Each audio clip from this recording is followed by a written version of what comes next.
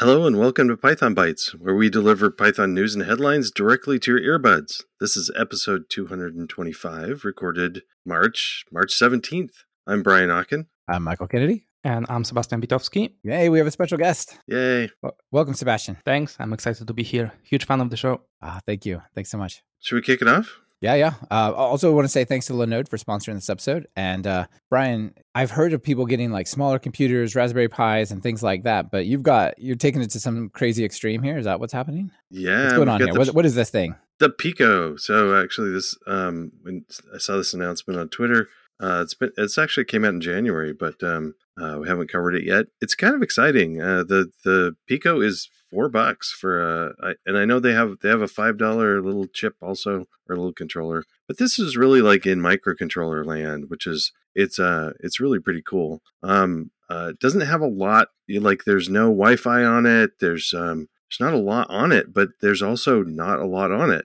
So it's very low powered. So really microcontroller size. One of the exciting things about this is I think this is the first Raspberry Pi with a chip designed by Raspberry Pi. So this is a custom Raspberry Pi chip, and what do they call it? I can't remember. RP2040 is the chip that goes in. I don't know if it means anything to anybody, but the low power thing is what I think is fascinating, and is because there's some things that you can power like LED lights and stuff with it even, and there is enough power to do quite a bit with peripherals. But you also can, since it's so low power, this will be good for things like temperature sensors and other sensors that you leave alone someplace. And a microcontroller that you can like leave somewhere and then come pick up later. This is some, and that you can control with Python is something new, and that's pretty exciting. Yeah, that's super cool. And apparently it's coming soon. Also is the Arduino Nano Connect, which comes with a 9-axis IMU and a microphone, a powerful Wi-Fi and Bluetooth module, and a crypto chip and stuff like that. So that'd be kind of cool as well, right? Like put this thing on Wi-Fi and whatnot. Yeah, and one of the other things I forgot to mention, this is the first Raspberry Pi product that has an ADC on it. So with that, you can do it isn't just like you can have analog input, so you can more accurately hook up a temperature sensor or something. Oh, right. So if you're working with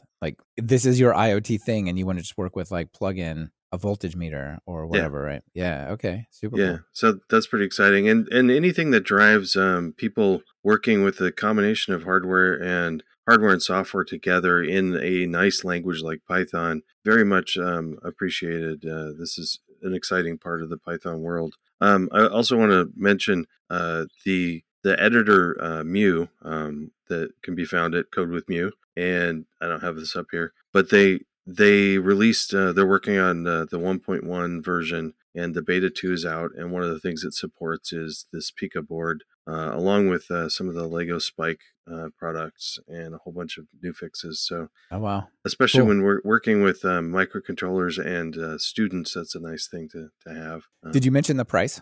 That is $4. Yes. Yeah, that's amazing. $4. That is so awesome, right? So yeah, and that the later on in this the announcement, they've got like this picture of them like wrapped up, like a whole like a reel of these. I think they're trying to encourage people to buy like a whole bunch of them at a time. Oh, it's like a candy wrapper, but you get a computer instead. Yeah, that's pretty great. Really good. I love it. That's as good as our jokes. Sebastian, what do you think of this thing? I never actually got into Raspberry Pi and all this hardware, programming hardware. I actually bought Raspberry Pi like years ago, and it was in my drawer until one day I decided to put a Pi-hole on it to get rid of the ads, and it's been working flawlessly since then. So I have Raspberry Pi somewhere there, but yeah, I'm impressed to see how they are dropping the price. Like $4, it's like extremely affordable. Yeah, that's really, really wild, that thing. Pretty awesome. Also, Brian, a comment. Paul Sanders in the live stream says, can you use Ubuntu on Pico like a regular Raspberry Pi, or is it like its own thing? I'm pretty sure it's its own thing. I don't think it has a full operating system on it. Yeah, it describes itself as a microcontroller, right? Yeah. So it's like more like MicroPython, Adafruit, Ada Circuit Python, so on. Yeah, it would be cool, but yeah, I don't know. It's pretty small. $4. Yeah, I think it is running MicroPython, but I'm not sure. Yeah. Very cool. All right. Well, I want to talk about something brand new for the next item here, and that is Beanie. So I came across this yesterday, and actually I had some other thing I was going to cover. Like, no, Beanie's cool. I want to talk about Beanie. Yeah.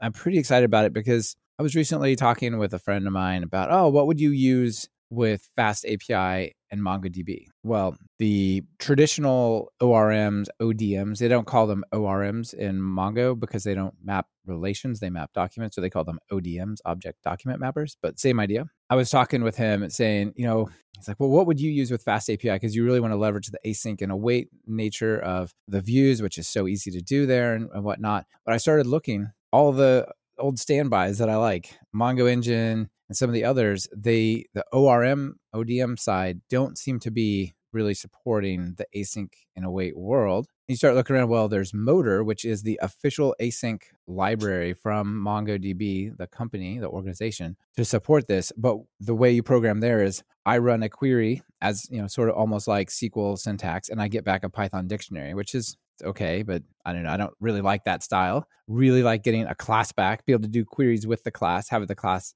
have like types and constraints and whatnot. Because if you're just working with dictionaries, it's so easy to like forget to set it. I don't know, a field you didn't remember existed or something weird like that and get inconsistent data. So I ran across this thing called Beanie, which is an async friendly ODM for MongoDB. And we've talked a lot about Pydantic. Pydantic's awesome, right? Yeah. Yeah. So with Beanie, it basically takes and uses Pydantic models as the classes that map to the database. And I think that's just super cool. Yeah, very cool. Yeah. So let me see if I can pull up some examples here. So the idea is that with, the document databases, you can embed stuff. So I might have one class that's containing a list of other classes I define, and that just is a record in the database. So the way it works with Beanie is you create anything that derives from base model. That means it's a Pydantic model with all the validation and loading and stuff that you get from that world. And then you have a top level document that derives from this Beanie.document, which is really just a specialization of a Pydantic model. So everything you do with Pydantic happens here.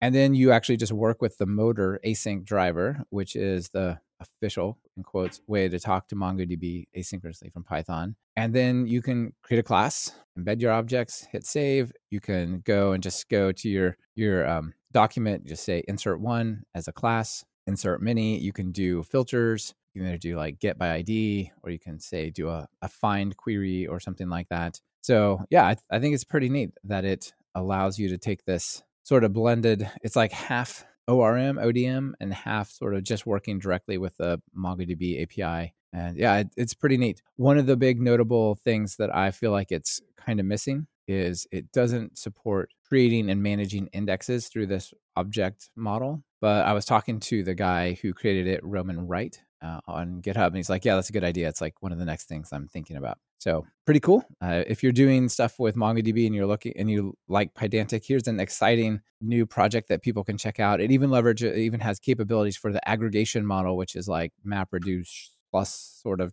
that kind of processing, which often doesn't show up in these ODMs. So people can check it out. It's growing. It was almost brand new yesterday, and now it's up to 25 stars. So it's not super, super popular, but it's like 25 times more popular than it was yesterday. So that's pretty cool. It's on a good track. I got a question about indexes. So even if it didn't support it, could you go around and just request them anyway? Yeah, no problem. You could go to like Motor and do it in Python, say create index at this, like it's not create, it's ensure index, like create if does not exist index. During app startup, or you just literally could go to the database and actually use some management tool and create the indexes there. So it's not like you can't use indexes. It's just like if you're defining the whole model, it would be cool if it could just happen as part of the class definition. As many things do, like SQL Alchemy does that, Mongo Engine does that, right? It's a pretty standard paradigm here. So I don't know. What do you guys think? I kind of really like the idea of having an ODM be like this hybrid model of like, it's not really taking over hiding Mongo, because Mongo's actually not that hard to deal with anyway. It's adding some of these class wrappers and giving you a lot of the power of Mongo at the same time. Yeah, for sure. And you can see like actually the blog post that announces this rather than the GitHub repo has a few examples, and they're all fast API. Like you have an asynchronous API endpoint, and then you await note.create, which saves it. Or you can await like a query. Let me see if, Anyway, you can await queries and things like that, which is the really cool thing. So Pydantic plus async and await, pretty neat. Yeah, that's pretty cool. Especially the list of features that you showed. It's pretty impressive for such a new project. Looks Yeah. amazing. This guy Roman, apparently, he comments in here like, this is something I've been using for myself for a while, and it's really awesome. So now I'm just sort of putting it out there. Hopefully it grows from that. So that's pretty cool. So you work with async more than I have. Is this something that I could, if you want, like, to start playing with it, would you have to jump into the async world, or could you use Beanie without async stuff? I hadn't really thought about it. Looking at it, it looks like it has to be async. Okay. Right? Because the queries like the find one, create, and so on, they all are awaitable. They're all being awaited. Okay. And I don't see a way, just quickly glancing at it, to say, don't be that. You know what I mean? Like, I don't see how it's both at the same time. And if it is, you'd probably have to use it. So I'm guessing actually you do have to use it as async, but I don't know for sure. I haven't tried it well enough. It's a good question. All right. Well, speaking of good stuff, something I've talked about on Talk Python, but not on Python Bytes. So Sebastian is going to tell you guys about something over there, right? That we talked about over there. Yeah, so I wanted to talk about a tool that I have been using for a long time, and I know that you, Michael, are familiar with it because you already covered. I'm a huge fan of like code quality, refactoring, all that kind of stuff. Like having your editor tell you like this could be better, press this button to make it happen. I love that. Yeah, exactly. That's why I absolutely love this tool, because it's like one level above of, let's say, linters, because when you're using Pylint or Flake 8, you get like some warnings saying like, look, this is wrong. And then there is Sorcery that tries to kind of make your code better. It gives you like refactoring tooltips just as you type. So for example, if you scroll a bit down, there is some GIF showing what it can do. And for example, if you have like an if statement and both branches have the same statement, you will get a pop-up saying that, look, this can be moved outside. Or for example, when you have like a for loop, you will get a recommendation saying, hey, this can be turned into a list comprehension. So I really like it, and it integrates, I think, with PyCharm and VS Code. So I don't know about Vim. I don't think there is any support right now for stuff like that. And it's super easy to use because you just got a pop-up and you can click, yes, I want to have this refactoring. You actually can, you can see the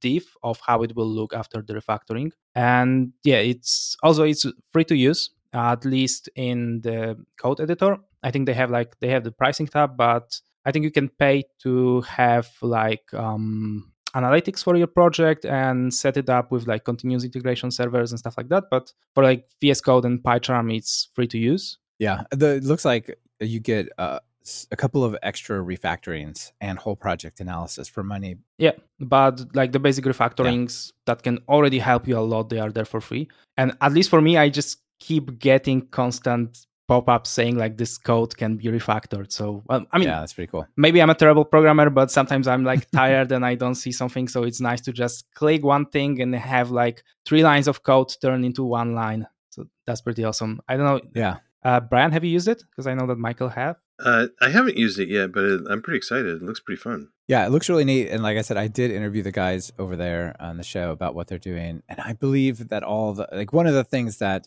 some people have worried about is these kinds of tools sometimes, especially the ones that try to use like AI, ML to help you. And I don't think that this is one of those. They'll end up sending your code over. And I think this is all just local stuff, which is nice. I guess that was one of my questions. Is I often run, I often do a lot of coding on my laptop with it, with no Wi-Fi connection or anything. Can I use, does this help at all? I'm pretty sure. I don't think it uses the internet to do its magic. So I think it's all just in the editor in PyCharm or VS Code. Yeah, I'm pretty sure that's the case. But the one thing, so I used this for a while and I liked it. The one thing that drove me crazy, and possibly it's been fixed, is there's 1 or 2 recommendations. Like a lot of the recommendations it makes are great, but there's 1 or 2 that I really didn't like. I think, for example, I was using a guarding clause. So I would say, come in a method, the very first thing is like, if something's wrong, return and then there's an error, and then go do the thing I was really wanting to do. So it's not indented, because I really like that style. And it was suggesting that I like include, like I reverse that if, so I don't have as many, as much as many decision points, right? There's not as many branches as going on there. And that's fine. I just don't have to accept it. It doesn't automatically do it. But it constantly was highlighting that with like squiggles as if something was wrong in my editor. And other tools like PyCharm do that. And you could just say, you know what, for this thing, please don't tell me that this is the fix because I really want this to be here for reason X, Y, and Z. I couldn't find a way to do that in Sorcery. And it was driving me crazy. I'm like, no, this is not wrong. Please, like, stop telling me it's wrong. Stop. So I really hope, if they're listening, maybe you could hint, add like a hash ignore sorcery line type of thing, like all the other editors have. But yeah, no, I do think it's a cool tool, and people should check it out if it sounds interesting. Yeah, it would be nice to have this configurable. Stop complaining about this refactoring and something. Right, or either I would even be happy to just say, please don't tell me about, because it was very specific, like one very small suggestion, like just don't suggest that to me ever. Like I don't ever want that. But everything else you do, I love you. Thank you. Nice. Yeah. John Sheehan has a comment. Some code efficiency improvements could end up obfuscating intent. Absolutely, for sure. They definitely could. I feel like a lot of what it's suggesting actually is a clarifying change. It's like, look, you're duplicating this code, or this is overly indented. Here's how you change it so it's not. So I feel like on that regard, Sorcery is really good. Yeah, same. I have the same feeling. Like it doesn't try to give you like very quirky refactorings. It's actually tries to make your code easier by like removing redundant lines and stuff like that. Yeah, but very good point. But a tool like this that could make it more obfuscated. Now there's something. There's job security right there, baby. Yeah. Command Alt L, reformat for reformat for Brian. Exactly. No one can work on this project, but so and so. Quickly reformat it to viewable, work on it, and re-encode it. Perfect. Yeah, that'd be cool. Yeah. Something else that's awesome is Linode. Thank you, Linode. Thank you for sponsoring the episode. Simplify your infrastructure and cut your cloud bills in half with Linode's Linux virtual machines. Develop, deploy, and scale your modern applications faster and easier. Whether you're developing a personal project or managing larger workloads, you deserve simple, affordable, and accessible cloud computing solutions. As a listener of Python Bytes, you'll get a $100 free credit. You can find all the details at pythonbytes.fm/Linode. Linode has data centers around the world with the same simple and consistent pricing regardless of location. That's cool. Choose the data center nearest to your users. You also receive 24/7, 365 human support with no tiers or handoffs regardless of your plan size. You can choose shared or dedicated compute instances, or you can use your $100 credit on an S3 compatible object storage, manage Kubernetes, and more. If it runs on Linux, it runs on Linode. Visit pythonbytes.fm/Linode and click on the Create Free Account button to get started. Absolutely. You know what I like about Linode? It's like straightforward and simple. Right? I go to places like AWS. I'm like, what is all this stuff? And why am I like so deep in the permissions of AIMs in order to send an email over here to connect? Like, it's just, like I just want to create a server, make it go. Let's do that. Nice.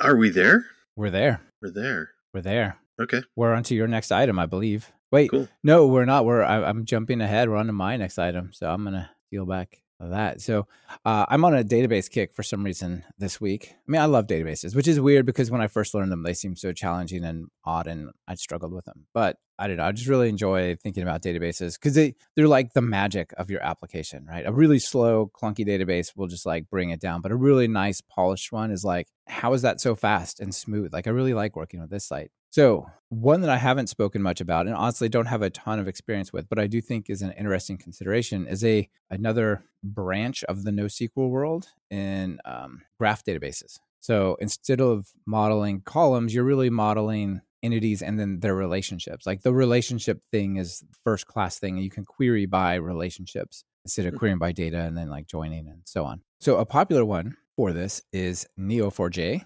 And there's some nice ways to talk to it from Python. And there's this, I don't even know what to call it. OGM, I guess is right. And so I said ODM for Object Document Mapper. So in the graph world, it's OGM for Object Graph Mapper. So there's an object graph mapper called Neo Model. And I ran across this and I'm just like, oh, this is super cool. So the idea is that you can basically create these classes. And if you look at how you do it, if you've ever used Django ORM or Mongo Engine or something like that, it's literally the same thing. So if you know Django ORM, you basically can do this, which is powerful because it gives you like a whole different way to work with data, a whole different option without rethinking the world. So I could create, say, for example, a country, which is derives from structured node. And then just like Django, you would say code equals, instead of string column, you would say string property. And it has a an index. The index is uniqueness. The field is required. Boom, that's it. Like one line field and it's defined. Then a person might have a relationship back to a country and so on. And really, really neat the way you just sort of define this.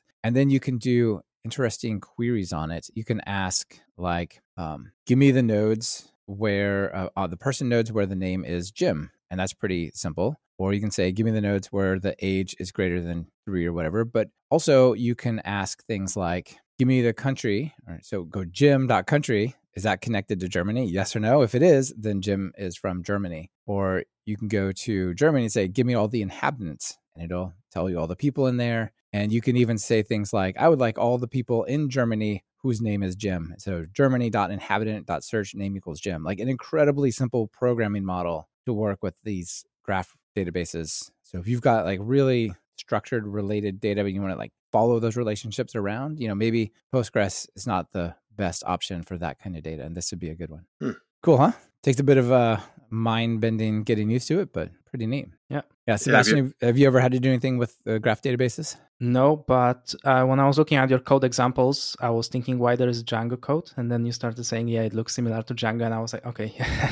Yeah, exactly. Why is there Django code into my graph database? But I think that's a huge benefit for the Python world, right? Like a lot of people know the Django ORM model, or it's also the same as Mongo engine, which obviously is also inspired by Django's ORM. And so a really straightforward way. Like I think you could get up to speed in an hour if you knew Django working with this thing. It seems real straightforward. So it might be kind of cool to see like somebody do an example where they did the a toy example in a graph database, a relational and a document to see Yes. what the trade-offs and benefits and things like that are. Right. We've got that like silly to-do app that everyone has used for JavaScript front-end frameworks to show like, here's how you build to-do in Vue.js. Yeah. Here's how you build it in React. I think having like this canonical database represented like side by side, like here's the Postgres version, here's the Neo4j version, all in Python. That would be an awesome article. Somebody had a bunch of time and desire. Yeah. Yeah. Pretty cool. Pretty cool. Now you can talk about your item. I didn't mean to shoot you too far ahead there. No. So I gotta get lost my window. There it is. So I've been thinking about, I don't mock much. When I test, I try to test everything whenever I can. But I've been learning about mocks a little bit and mocking just because in some cases you kind of want to. So as I got into it, I didn't get very far before I realized that specking was like something that people found out about later, but sounds sort of magical, and I wanted to know more. And so I asked the Twitterverse, whoever follows me and stuff, if specking is something that you should do always or avoid it. Is there downsides? And then one of the things that I got back was Stargirl Flowers' article called my Python testing style guide, which includes this incredible section on mocking. And her section is the section is called a mock must always have a spec. And it's just a really if you've ever wondered about this, it's a really good discussion about mocking, because it's not their evil, and it's also not go run out and use them. The recommendations really are use real objects for collaborators whenever possible. But if you must mock, always use autospec. And so the idea around specking or not specking is if I create a mock object, it can be anything. I can ask it for the date, I can ask it for the temperature of my coffee, I can ask it for anything, or I can pass it anything, and it'll accept it. That's kind of what mocks do. But if you say autospec, you say, I want this thing to mock this other class and have autospec be true. It means I can't do anything to that class, that mocked class, that I couldn't do to the real thing. So all the interface is identical. You can't do functions that aren't there. And that's where I thought, well, that seems like a good thing. And apparently it is. I think it's a good thing, because you would like your test to at least require the thing behaves like the real thing, right? It might not give the real data back, but you shouldn't be able to call functions that don't exist or access fields that don't exist and so on. And more importantly, one of the things that's highlighted in this article is, even if you could manually get it just right, later you might change the interface. You might change the API call, add a function, or add a parameter that's required, or remove a parameter that's not needed anymore. and your tests that use the mock that are custom built are still passing, but they shouldn't be. And with AutoSpec, you will your test will fail at that point when the interfaces break happens. So wait, you run your tests more than once? No, of course. Obviously this is why one of the main values is this thing is locked down. I want to be able to make dramatic changes to it and see that it hangs together. And if things like rename a function has no effect on the test pathing, that's not so good. Yeah, and then there's a whole bunch of other great advice that she gives around mocking. Talks about consider using stubs and fakes, and even gives an example of what those are. And basically, it's like writing your own little tiny thing to substitute for the real thing. And spies, which are cool. Spies are like a mock wrapper around a real object, so it behaves the same as it always did, but you can interrogate like how it was called. That's kind of a neat thing. Yeah. And some advice that I didn't really consider before is test code is way cleaner if you don't give the mocks special names. Like a lot of people, if I wanted to mock foo, I might kind of title it mock foo. And she says, don't do that. Just name it foo. Then your code looks a lot cleaner. And I tried it out and it does really great. Nice. It does help out. Anyway, great advice on mocking. So if you're considering mocking, go read that. So. And if you're doing unit testing and you want to not test all of your dependencies, basically, if you don't want to do integration tests, you probably should be doing something like this. Yeah, I mean, I hardly ever use them. I do things like rerouting my code through I kind of designed it into my code if I have a chance. I like, for instance, if I need to have I know anything with a database, I know I'm going to have to redirect the database during testing. So that's just built into the design of the system to be able to reroute that somewhere. So. Yeah. Sebastian, what do you think? Yeah, that's a bunch of good advice. So that's a very good article. And I kind of agree with you. Like, I also prefer to kind of like mock a specific method of a real object, not to create a mock and then add stuff around. Although I think it's a different word for mocking a method. It's a stub or one of those words. I could never remember which one is which. Yeah, for sure. And then Robert Robertson is getting philosophical here. It says a mock must always have a spec. Will they add that to the Zen of Python? I don't know. In Python 4.0. Yeah, exactly. These are two things that are very unlikely. But Zen is not extensible. Yeah, possibly. Oh, also, Dean was asking if the live stream started early today. Hey, Dean. Daylight savings mismatched by a few weeks with the rest of the world, at least with Europe. Yeah, exactly. That's the story. All right. Speaking of time zones and stuff that's challenging, speaking at conferences can be tricky because it's virtual. You're not actually there. So when does it really start? Well, maybe at least we can know which ones are out there and when the call for proposals are done, huh, Sebastian? Yeah. So, as you said, since the PyCon call for proposal acceptance emails will be sent this week, I was thinking about conferences. And since it's 2021, most conferences are moving online, which is really cool because, they are cheaper. First of all, tickets are cheaper. A lot of them are free. Then you don't have to pay for the accommodation. You don't have to pay for the ticket. You don't have to fly. So you don't have to take holidays. So a lot of benefits. And I was wondering, how do you find conferences to attend? Like, there is this list at python.org that lists some conferences, but it doesn't have the smaller local events, and you also don't have dates. So you only have links to all the global, countrywide conferences, but you don't know when they are starting. So I found this tool called Conference Radar, and it's a PyPI package that you can install, and then you get a command line tool that you can run to get a list of upcoming conferences, which is pretty cool, especially that you can have some parameters, like you can ask when you can get a list of conferences that have opened the call for proposal. So you can, if you want to submit a talk, you can see which conferences are accepting those. And I really like it that you get this nice ASCII table in the terminal. Since I love CLI tools, this is really cool for me to use. Yeah. I think needs to integrate some rich, get even like fancier tables. But yeah, it's really nice. Yeah, but the downside is that they don't have that many conferences because it's using only a few data sources. So when I was running it today, I couldn't find that many conferences, and actually there was no call for proposal open, like no date was there. So I hope it will improve, but so far this is my best tool to find the upcoming conferences. Yeah, and if people are out there listening, they have a conference, they want to get the word out about it, might as well go add it to the data source. that these things are using. Yeah, that would be awesome. Yeah, this thing's cool. I checked it out. One bit of confusion for me is if you look at the description, it says installation, you can simply use pip to install Conrad for Conference Radar. So you can use pip to install Conrad, but you cannot pip install Conrad. That will not work. It may work. If it does, you should maybe be concerned because someone heard the show and put something in. You have to pip install conference-radar. So I don't know. Maybe just a little clarification for people who wanted to check this out. But the command, the CLI, is Conrad show, Conrad refresh, Conrad call for proposals, things like that. You can even set reminders, right? It'll like remind you when the call for proposal is closing. Oh, cool. I didn't see that. That's nice. Yeah, I think there's a remind feature in here. I can't remember exactly how it works, but yeah, pretty cool. I'm glad that you mentioned that because I just tried to pip install Conrad and I'm like, it didn't work, man. It's broken. What is this thing? Yeah, I just think the documentation's like a little unclear because the CLI and the package name are not the same. At least you didn't get some malicious package. Like exactly. Mining Bitcoins right now. Exactly. Why is my computer hot? That's weird. Oh, well.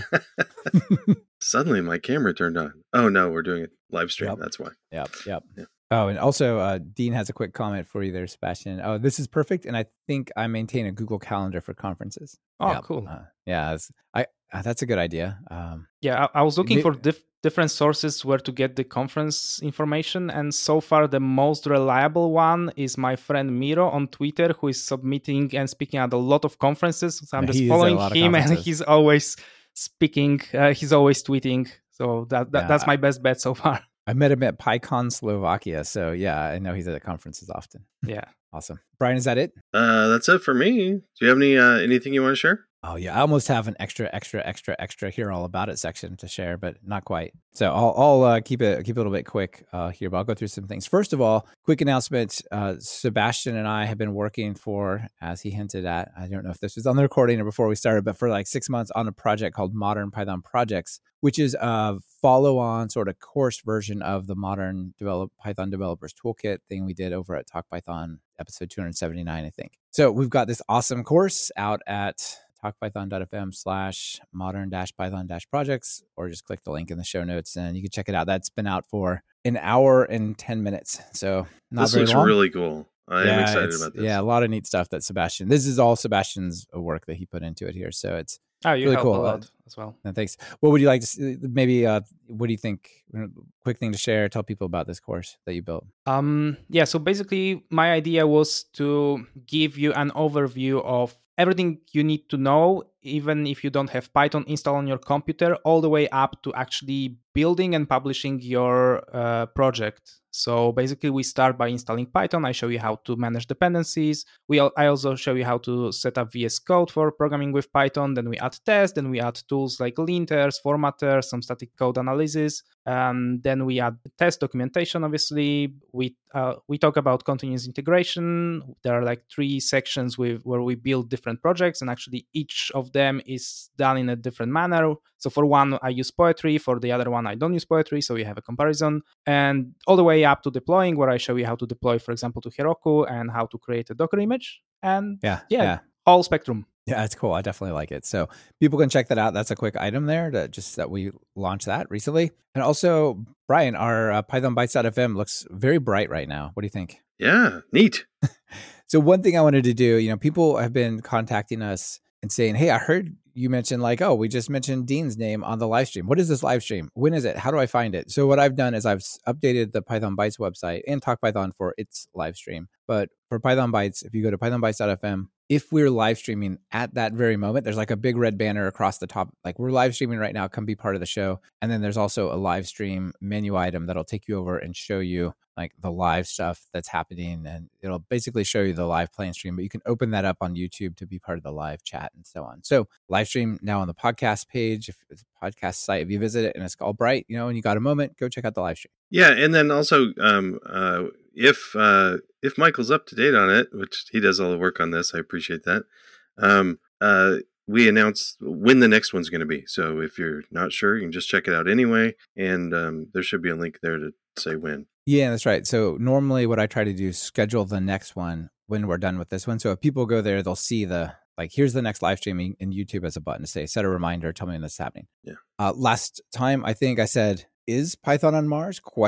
Because that F that flight overview system, it was using Python to train the models, but I think it's using C++ to fly the little helicopter thing. And I just mentioned, if anybody knows Python's on Mars, that would be awesome, because this is really cool and related, but it's not the same as Python on Mars. So Bojack Norseman sent a tweet over and said, "Hey, Python Bytes, you guys asked for a confirmation. Linux Unplugged, the Linux podcast, has an interview with Tim Canham at JPL where he talks about running various machines and mentions Python." So the thing that he talked about is, remember when the thing was landing and there was the sky crane that like lowered Perseverance, and there were all these different camera views. You could see the bottom flying away. You could see it like shooting off dust and coming down. There's all these views, like these onboard cameras. Apparently all those were controlled and collected and like processed with Python on Mars. So yes, Python is on Mars. Sweet. Nice. Following up on your item, Sebastian Guido van Rossum has said that signups for the Python Language Summit at PyCon, online only, are now open. If you represent a third-party package and want to have a say in Python's future, please sign up. So if you have a third-party package and you want to be part of this, please sign up. I'll put the link in the show notes. Oh, wait. Does a single developer package qualify as a third-party package? Do you want to have a say in Python's future? They might not listen to you. They're like, well, I'm going to talk to the guys that do Flask and Django. You can go get a seat in the corner. No, I have no idea. I don't think people should listen to me. So, Robert Robertson has a very nice meme. The snake has landed instead of the eagle, right? The snake has landed. Beautiful for the Python thing. All right, Sebastian, anything else you want to throw out there real quick? Yeah, I have a kind of a curiosity because I started using VS Code in a browser recently. I started a new project and everyone on the team is using VS Code in the browser, and it's working surprisingly well. I would never try to use a code editor in a browser, like out of myself, never, because I need to have everything installed locally. But now that I have to use it, I'm like super impressed. Everything works smoothly and my experience is amazing. So it made me think like, well, is this the future of programming? It's definitely nice to have everything on the same page, because it's like super easy to set up the same plugins, the same configuration for the whole team. People don't have to install anything. So yeah, I'm wondering to see in which direction it will go. Yeah, it's super interesting. I haven't done a lot of it, but it's probably using that thing where they said, well, this is an Electron app. Let's take the UI bit and just move the backend farther away and put that in a Docker container or something. I'm guessing that's how it ran, right? It wasn't pure all JavaScript. Yeah, I think so. But I was expecting some latency and nothing like that. I mean, my only concern is that the browser is interrupting some keyboard shortcuts. So whenever I want to close a tab in the VS Code, I'm closing the browser window because that's the same combination. That drives me crazy about the browser editors. It's like, I'm editing. I want to make this tab go away. Oh, why is the whole thing gone again? Yeah, I didn't know what to do about that. Yeah, no, that's really cool. And, it's really applicable for, like, if you've got a class full of students and they have Chromebooks, they can't install Python and VS Code on their Chromebook, but they have Chrome, they're good. They're good to go, right? Or things like that, or an iPad that doesn't allow it. So really neat possibilities there. Exactly. We have some custom libraries and they are already available on those virtual machines with VS Code. So that's super easy to use. Yep, absolutely. So, Brian, I put together a joke for us, but we'll have to clean it up just a little bit for the air. Okay. I'm not reading it. I'll read it. So I'll put it up here. So it's a picture of some birds on a power line, right? And, they sort of often sit together in little groups, like, I don't know why, they're just hanging out on the power line. They've got like incredible balance and they're all just sitting there. And there's one bird that's like outside of the power line. It's like where the power line stops and goes down. The bird's just sitting there floating in midair. And the other birds are looking at each other like, how is he just, his wings aren't flapping. How is he just sitting there in midair? And they go, oh, he has Wi-Fi. But then the bird comes crashing down and he goes, the falling bird screams, oh, darn router. Yeah. I love it. I thought it was good. It might not be totally safe for work, but it's good. Yeah, there's a lot of routers that aren't properly tested with Rohde & Schwarz equipment. So Yeah. I mean, if you were floating suspended in midair by your Wi-Fi, then it stops. That's a little risky. That's good.